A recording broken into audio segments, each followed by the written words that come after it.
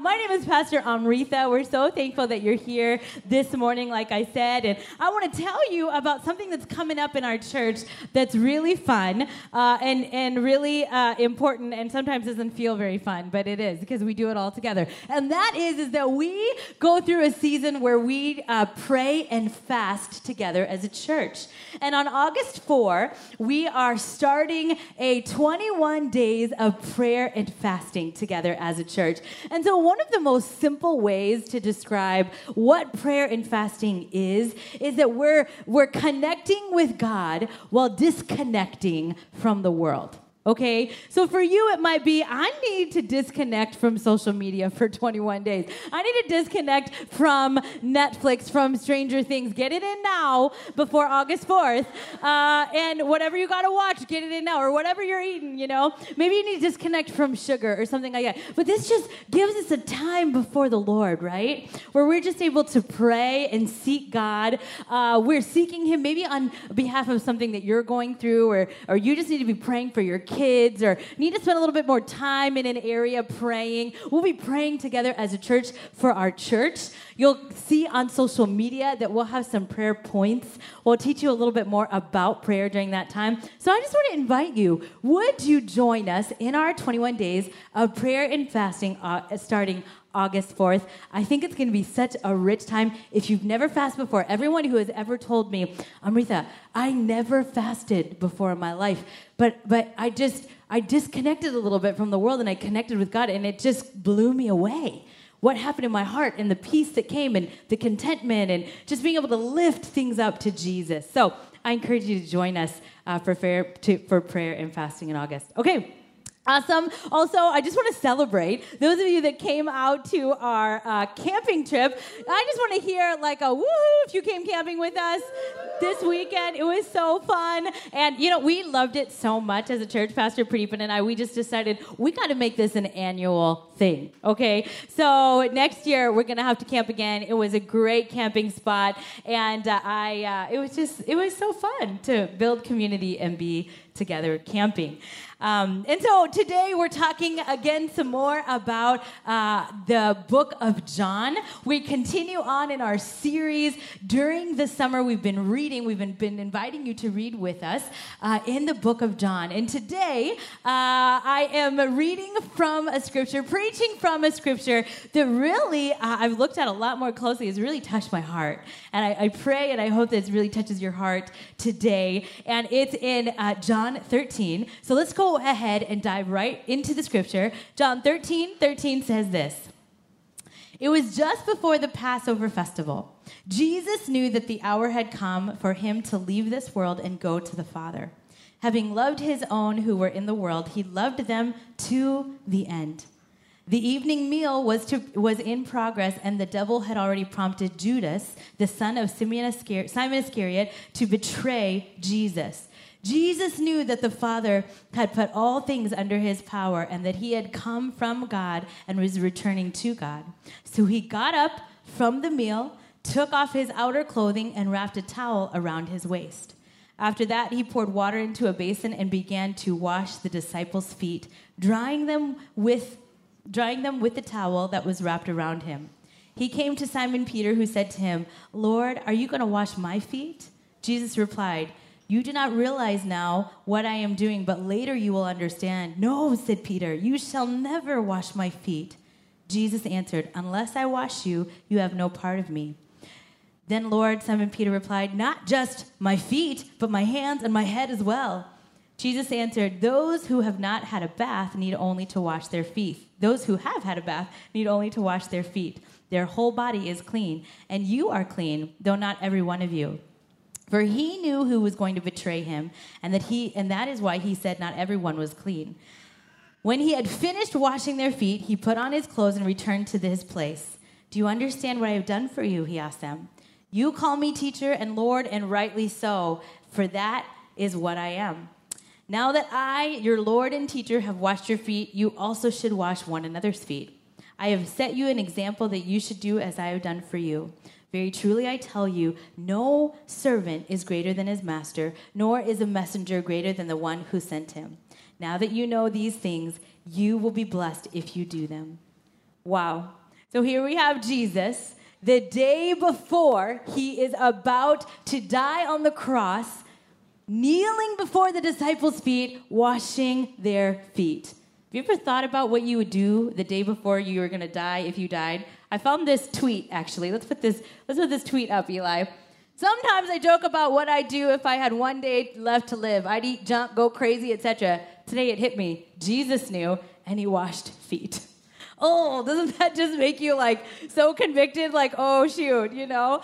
And we're talking about I know I probably wouldn't be watching feet the day before if I knew that I was going to die the next day. Jesus knew that he was going to die the very next day. And he does the most incredible act that day. He goes to the cross willingly and he dies for the sin and the shame of all humanity. But the night before, in a small room with his disciples breaking bread, he does a very beautiful thing.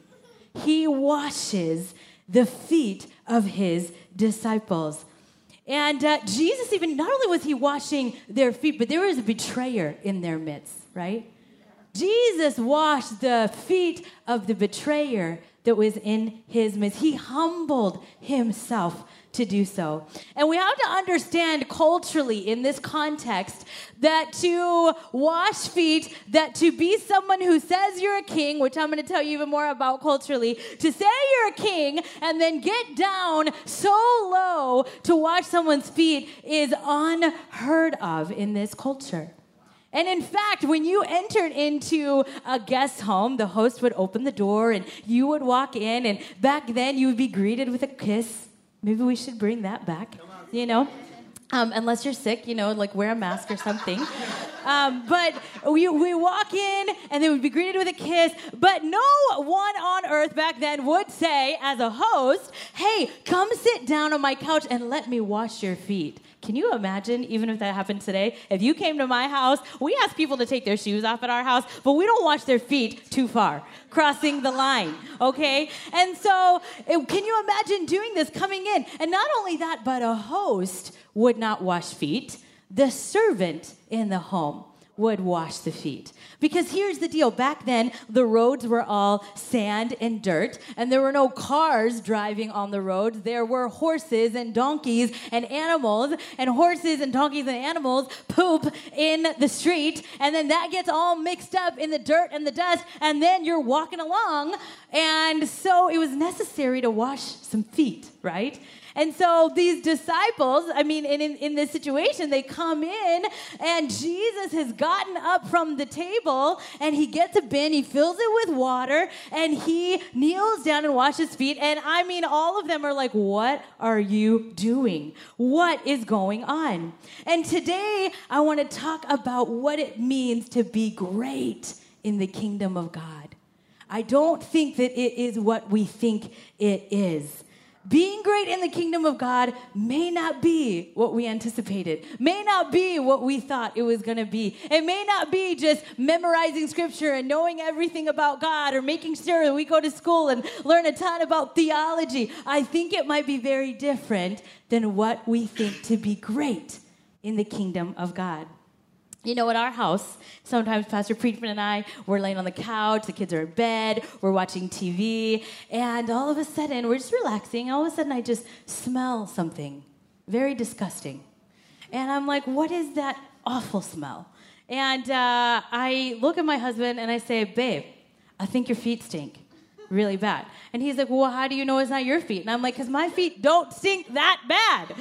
And I'm like, he's like, Omri, I took a shower. It's fine. My feet don't stink. And I'm like, yeah, but since your shower, you've had your feet in your sweaty socks and in the shoes, and they got all moist in there. And then you took your shoes off, and now your feet really, anybody have, I mean, you know, like somebody whose feet, their feet just stinks, you know? It just is bad. It's just bad. No, you put your hand down. And so we're laying there, and I'm just like, I'm trying to ignore it. You know, you just pick your battles in marriage, people. So I'm trying to ignore it, and I'm like, I can't. I'm like, honey, can you please go wash your feet? And I'm telling you right now, you guys, I am not like a servant in the scripture that Jesus was. I don't wash his feet. I say, I will not touch your feet. They're so gross. Go wash your feet, please. They're just so disgusting. And if I did get so, it just stinks so bad, and I offered to wash his feet, it would be out of like anger and disgust. It wouldn't be out of like humility like Jesus. I would just be like, I can't stand it anymore. Let's go.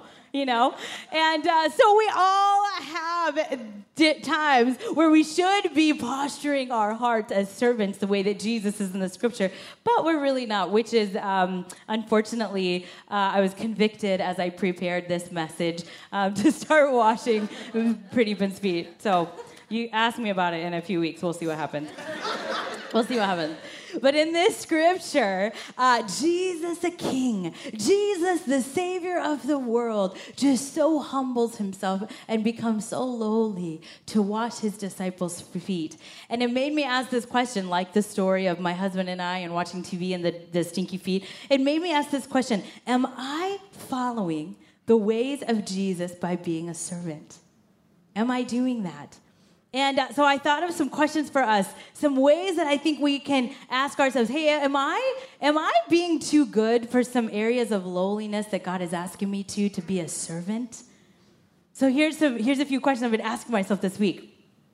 Do you always expect people to serve you, or do you serve other people? How many of us have fallen into the trap that in order to establish ourselves, we have to put others down so that we can feel great? So that we can be great. Have you found yourself at work being so cutthroat, so competitive, that you just become aggressive and unkind to people around you? Have you found yourself just insecure, maybe even just about like followers on Instagram that other people have versus the amount that you have? So you're just thinking, instead of considering what it means to be a servant and a humble person, you're just, how do I get more? How do I get more followers? How do I become more attractive on social media? Have you spewed hate toward others? Have you spent a lot of time on social media or whatever, just trying to be better, having the better opinion politically, having the better opinion in whatever is being talked about on social media? Do you expect others to clean up after you, or do you clean up after other people? Wash your husband's feet? Okay, convicted. There are so many moments, I think, that we have an opportunity to follow the example of Jesus and be a servant that we don't take, that I think we can in our work, in our families, and in our church. And Jesus calls us to follow his example. If Jesus, a king, can humble himself to wash his disciples' feet, surely we can do that too. I love this quote by Pastor Craig Rochelle. He says this: "Serving is not what I do. A servant is who I am." And this is the banner that I kind of want to operate under today. A serving is not what I do, but a servant is who I am. Because I can stand here and encourage all of you, hey, serve more, serve more, serve more. But what I really want you to get by the Spirit of God is to say, I want a posture of being a servant always. And so while we will talk about some practical ways, I want you to understand that serving is not something that we simply do periodically. It needs to become who we are. And I want us to understand even more of the cultural context that's happening here in this scripture, because when you're a king, this was during the Roman Empire, and Caesar was king. And what was happening in this time is that when you're a king, you were revered as a god. Okay? So Caesar is being revered as a god. People are worshiping him. There are statues everywhere around that are lifting up Caesar. And like we lift up the name of Jesus, people worshipped Caesar back then. And there's no way during the Roman Empire that Caesar would get so lowly to wash someone's feet, those of the common people, right? And so we see that Jesus is doing something incredibly countercultural. He's doing something that's really going to mess with the culture and the things that are happening at this time. And so I want to read this quote to you by Pastor Brian Zahn to give you a little bit more understanding of what it means that Jesus got down and washed his disciples' feet. It says this: the common life of following Jesus back then together was called the way. Not because it was the way to heaven, the afterlife was never the emphasis, but because they had come to believe that in his death and resurrection, Jesus had inaugurated a new way of life. Because the lifestyle of the way was such a radical departure from the way of the Roman Empire, it is no surprise that people viewed the way with great suspicion and often maligned it as a dangerous cult. Literally, a cult is a system of religious devotion directed toward a particular figure. It's worth noting that culture comes from the word cult. I don't know if you knew that. I didn't know that until I read this. Culture is derived from how and what people worship. Because the Christians belonged to a different cult than the Roman Empire, they developed a different culture and became a countercultural movement. A countercultural that the authorities sometimes deemed subversive and periodically sought to violently suppress. The original Jesus movement was a countercultural way of public life. It was the kingdom of Christ, and as such, it was a rival to the kingdom of Caesar. This is what made the principalities and powers of Rome so nervous about the way. Isn't that wild? Here Jesus is right before his death, and he is being an example that he wants to spread all throughout this movement of the way that is Christianity, where we humble ourselves. We are never too good, even as a king, to humble ourselves and be a servant and wash the feet of the disciples. The standards of Jesus are different than the standards of our world. Amen? Amen. In verse 16, it says this: very truly I tell you, no servant is greater than his master, nor a messenger greater than the one who sent him. And yet, King Jesus is on the ground washing feet. And I have to ask us this question. As followers of Jesus, have we taken the posture of servanthood so seriously that it's affected the culture that we live in?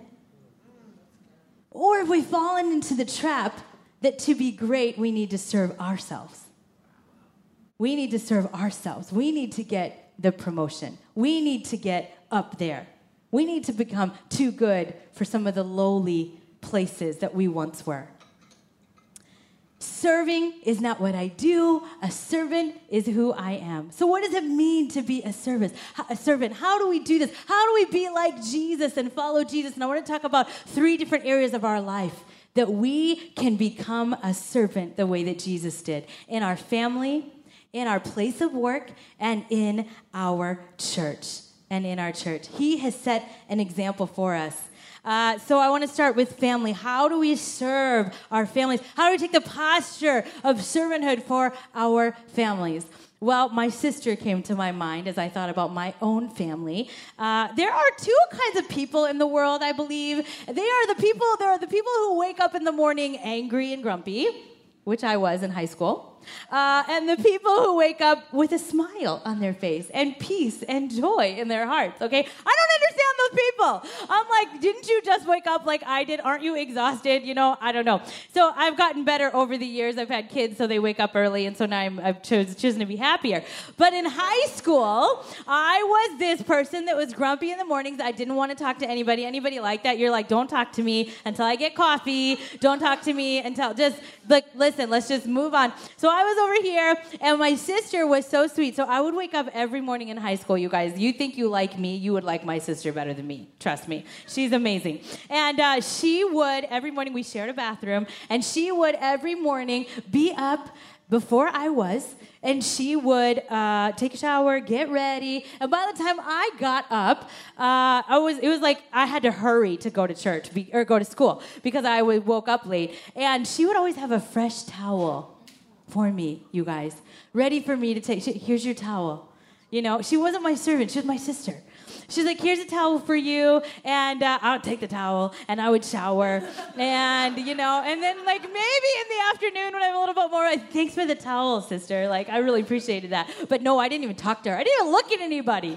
But every day, you guys, in high school, she was a high schooler. She just knew that I would get up late and that I needed a towel. And she served me. This isn't a great example of how to be a servant in your home. You know, I think it's the hardest at home sometimes because these are the people that we live day in and day out with, right? These are the people that get on our nerves. These are the people that drive us crazy. These are those people. And so it can be hard to have a posture of servanthood in my home. As a mom, I cook and clean and do lots of different things, but I don't always do it with the posture that Jesus did when he was washing the disciples' feet, right? So it just even challenges what I already do to have a posture of servanthood before my family. You know, have you ever been guilty of giving your best to your boss, giving your best to work, and then coming home and giving the leftovers to your kids, to your spouse? You ever do that? I've been guilty about that. I've felt so convicted about that in my life. We're so tired by the time we get home. So the last thing we do is sit down and wash the feet of our family, right? Or that we do it with a grateful heart or do it with a servant's heart. I heard a pastor this week talk about raising kids and how to make sure your kids in church or as you're raising them in the ways of Jesus, how do we make sure our kids love Jesus as adults? And he said this, there's two things. One is, hey, you as a parent need to have a genuine, authentic, real relationship with Jesus and they need to see it, okay? They need not just come into church on Sundays, but they need to see you have a real relationship with Jesus. And the second is this. When your kids can begin to serve in church, have them start serving. Have them start serving because this is what happens. Not only does this become the church they go to, it becomes their church. Right? It becomes the church that they have ownership in, that they belong to. Not only that, but they then become the church. And they begin to fall in love with Jesus. And I loved that. And I thought, man, I'm gonna keep that for my family and for my children because I want my kids to grow up expressing and being an example of the ways of Jesus. And there's a family here in our church that I was just thinking of, Joy and Nathan Arona, and their kids, I tell you what, they come and they serve. Eli is back there actually doing this. Can we give Eli a round of applause for just for being so awesome? He's back there, and Jeremy is here, and they are serving. Listen, this family, Joy and Nathan Arona, would not have had to pick Kalos Church as a church plant to come to, but they did. A couple years ago, they joined our church, and almost every Sunday morning, they are here with their kids, and their kids serve the church. They are a part of this church, and they have fallen in love with Jesus. And so this is just such a huge example of what happens when we begin to serve the church as a family. I encourage you now to do that. It may be time for you to have some energy to serve your family at the end of the day. Figure out how to pace yourself differently at work, or take a little extra time getting to know your kids and playing on the floor with them. Even if your floor is dirty, okay, mine are. Get on the floor, play with them, serve them, love them. And maybe you just need to clean your house for your mom and dad. You know, maybe you just need to surprise your wife and cook dinner. Servanthood, having the posture of serving.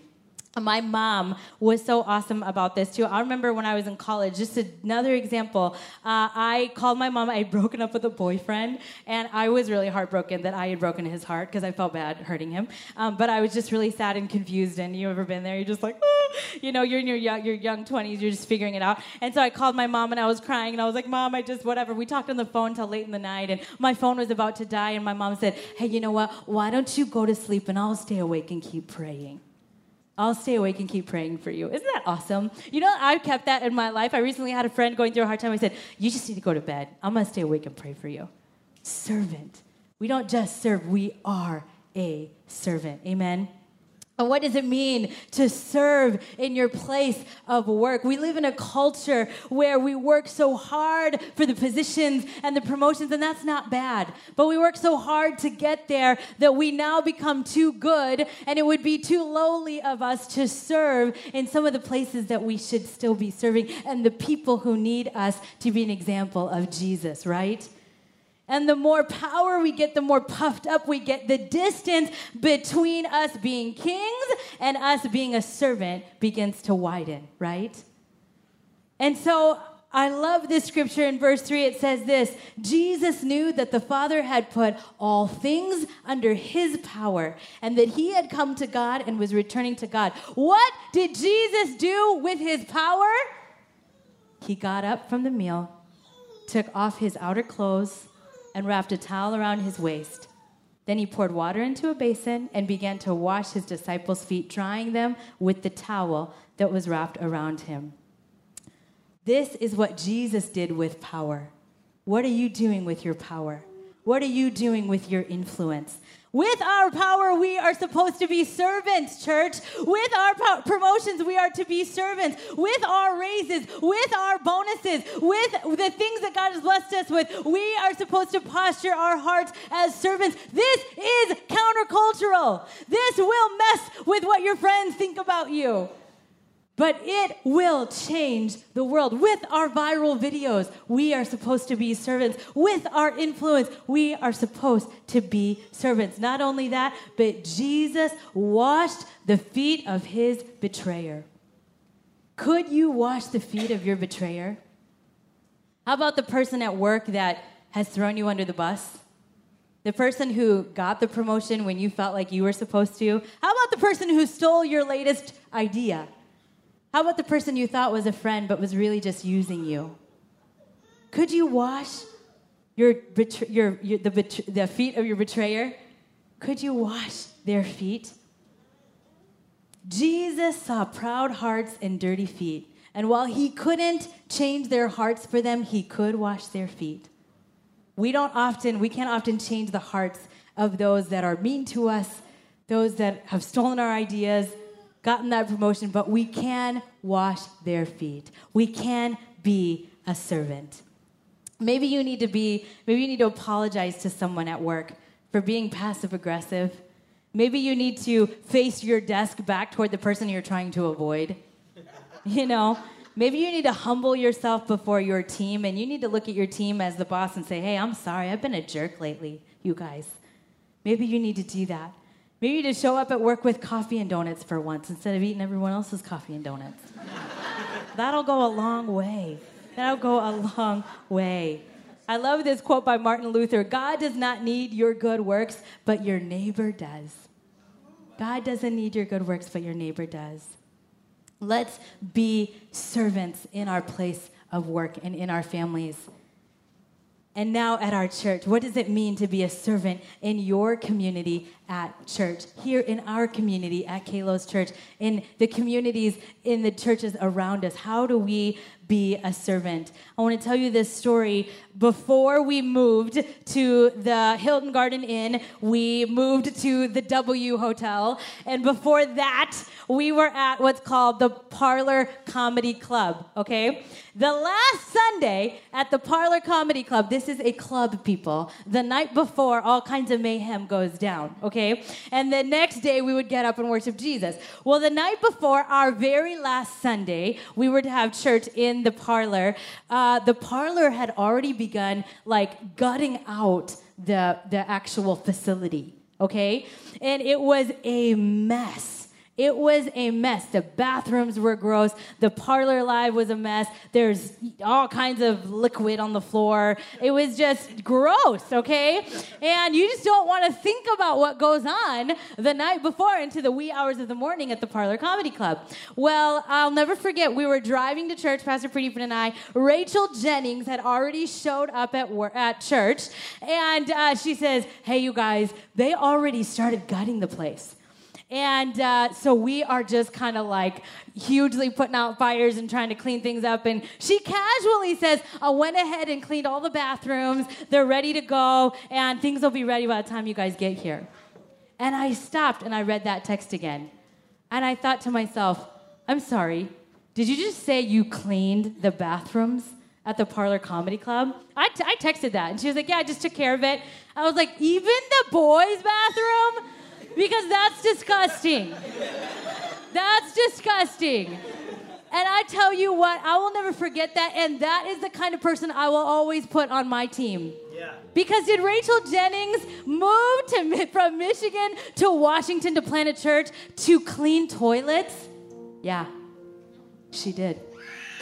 Because cleaning toilets, giving people an experience where they would love Jesus and know the gospel. See, Rachel and I are alike. We're not going to go back to the church that has nasty toilets. But she knew. It's true. But she knew that, hey, this could be someone's first time walking into church. This could be the first time someone is hearing the gospel. This is what it means to serve. And sometimes we think that we kind of grow out of that. We've had our promotion out of that. We've worked long enough at church. I should be at a different place. I should be at a different level now of leadership. Hey, you know what? I encourage you to follow the example of Jesus. John 13:35, later in the scripture it says, "By this everyone will know that you are my disciples if you love one another." If you love one another. Those clean toilets may have made a huge impact on someone's life that morning. I believe that it was.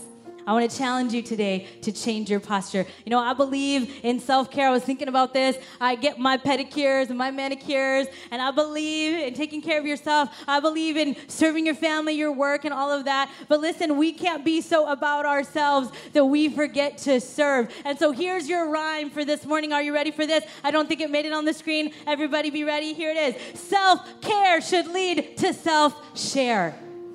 Self-care, it is up there, should lead to self-care. Come on. The rhymer in the family served me and this sermon this morning and came up with a rhyme for me. But I encourage you to have the posture of a servant. This last story I want to tell you, and then I'm going to close, and that is this. When we had our baby girl 4 months ago, she's 4 months, I was really nervous because we were still leading a church in a really vulnerable time. We're about to have a church move and all this. And I had a C-section. It takes forever to recover from surgery. And so I called one of my friends. Her name is Sharon. And I said, Sharon, what would you think? It was really hard for me. I didn't want to call her. And I was like, what would you think about coming out to Washington and helping our family adjust to 2 kids, recovering from surgery, also leading this church? And she said, Amrita, say no more. I'll be there. That woman, you guys, spent 4 weeks in our house. She cooked for us. She cleaned for us. She took care of my babies in a way, and she let me recover. Oh, my word, you guys. I am waiting for the day that I can pay it forward on that one.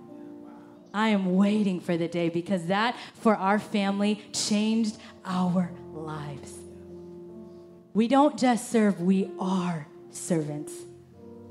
And I encourage you, if we would all begin to do this, it will change the culture in which we live. If we follow the ways of Jesus. Amen? Amen. Let me pray for you, because we need prayer to do this.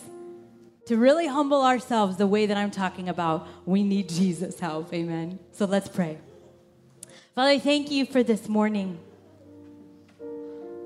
I thank you, Jesus, for setting an example of what it means to truly be a servant. And Lord, we sit here in church and we want to follow the ways of Jesus. God, would you help us be so full of love and so full of living for something beyond ourselves, that in the moments that we really want recognition, that in the moments that we really want something that would really puff ourselves up, God, but that we would humble ourselves, that we would be lowly, that we would be a servant, that part of our identity in Christ would be a servant.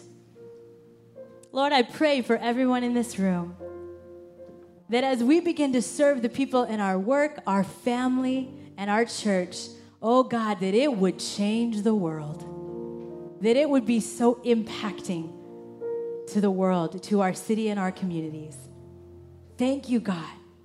Thank you, Jesus, for setting such an incredible example. In Jesus' name, amen. Amen. Hey, I know that maybe some of you don't know Jesus. You're wondering, who is this guy that lowered himself to love and serve so much. And I want to tell you that Jesus loves you today, and I want to give you an opportunity to give your heart to Jesus this morning. And so I'm going to pray again, and I'm not going to embarrass you, but I'm going to ask you to raise your hand, and on the count of 3, when we close our eyes, nobody will be looking, and you could just raise your hand, and I'm just going to pray with you this morning that you would give your heart to Jesus. So let's go ahead and bow our heads one more time. And if you're somebody this morning and you just say, hey, I want to give my heart to Jesus. I've never surrendered my life to him. He loves you this morning. He loves you deeply. So on the count of 3, I want you to just lift your hand up so I can see. 1, 2, 3. I see that hand. I see that hand. Anybody else? Amen. Amen. Well, why don't we go ahead and turn our attention to the screens, and let's pray this prayer. And for the 2 of you that raised your hands this morning, let this prayer be so meaningful to your heart this morning. And let's all pray together. Lord Jesus, I need you. Thank you for dying on the cross for me. I open the door of my life and receive you as my Savior and Lord. Thank you for forgiving my sins. Take control of my life. I turn from my old ways and invite you to come into my heart and life. I want to trust and follow you as my Savior and Lord. In the name of Jesus, amen, amen. Come on, can we give it up for those 2 that gave their hearts to Jesus this morning?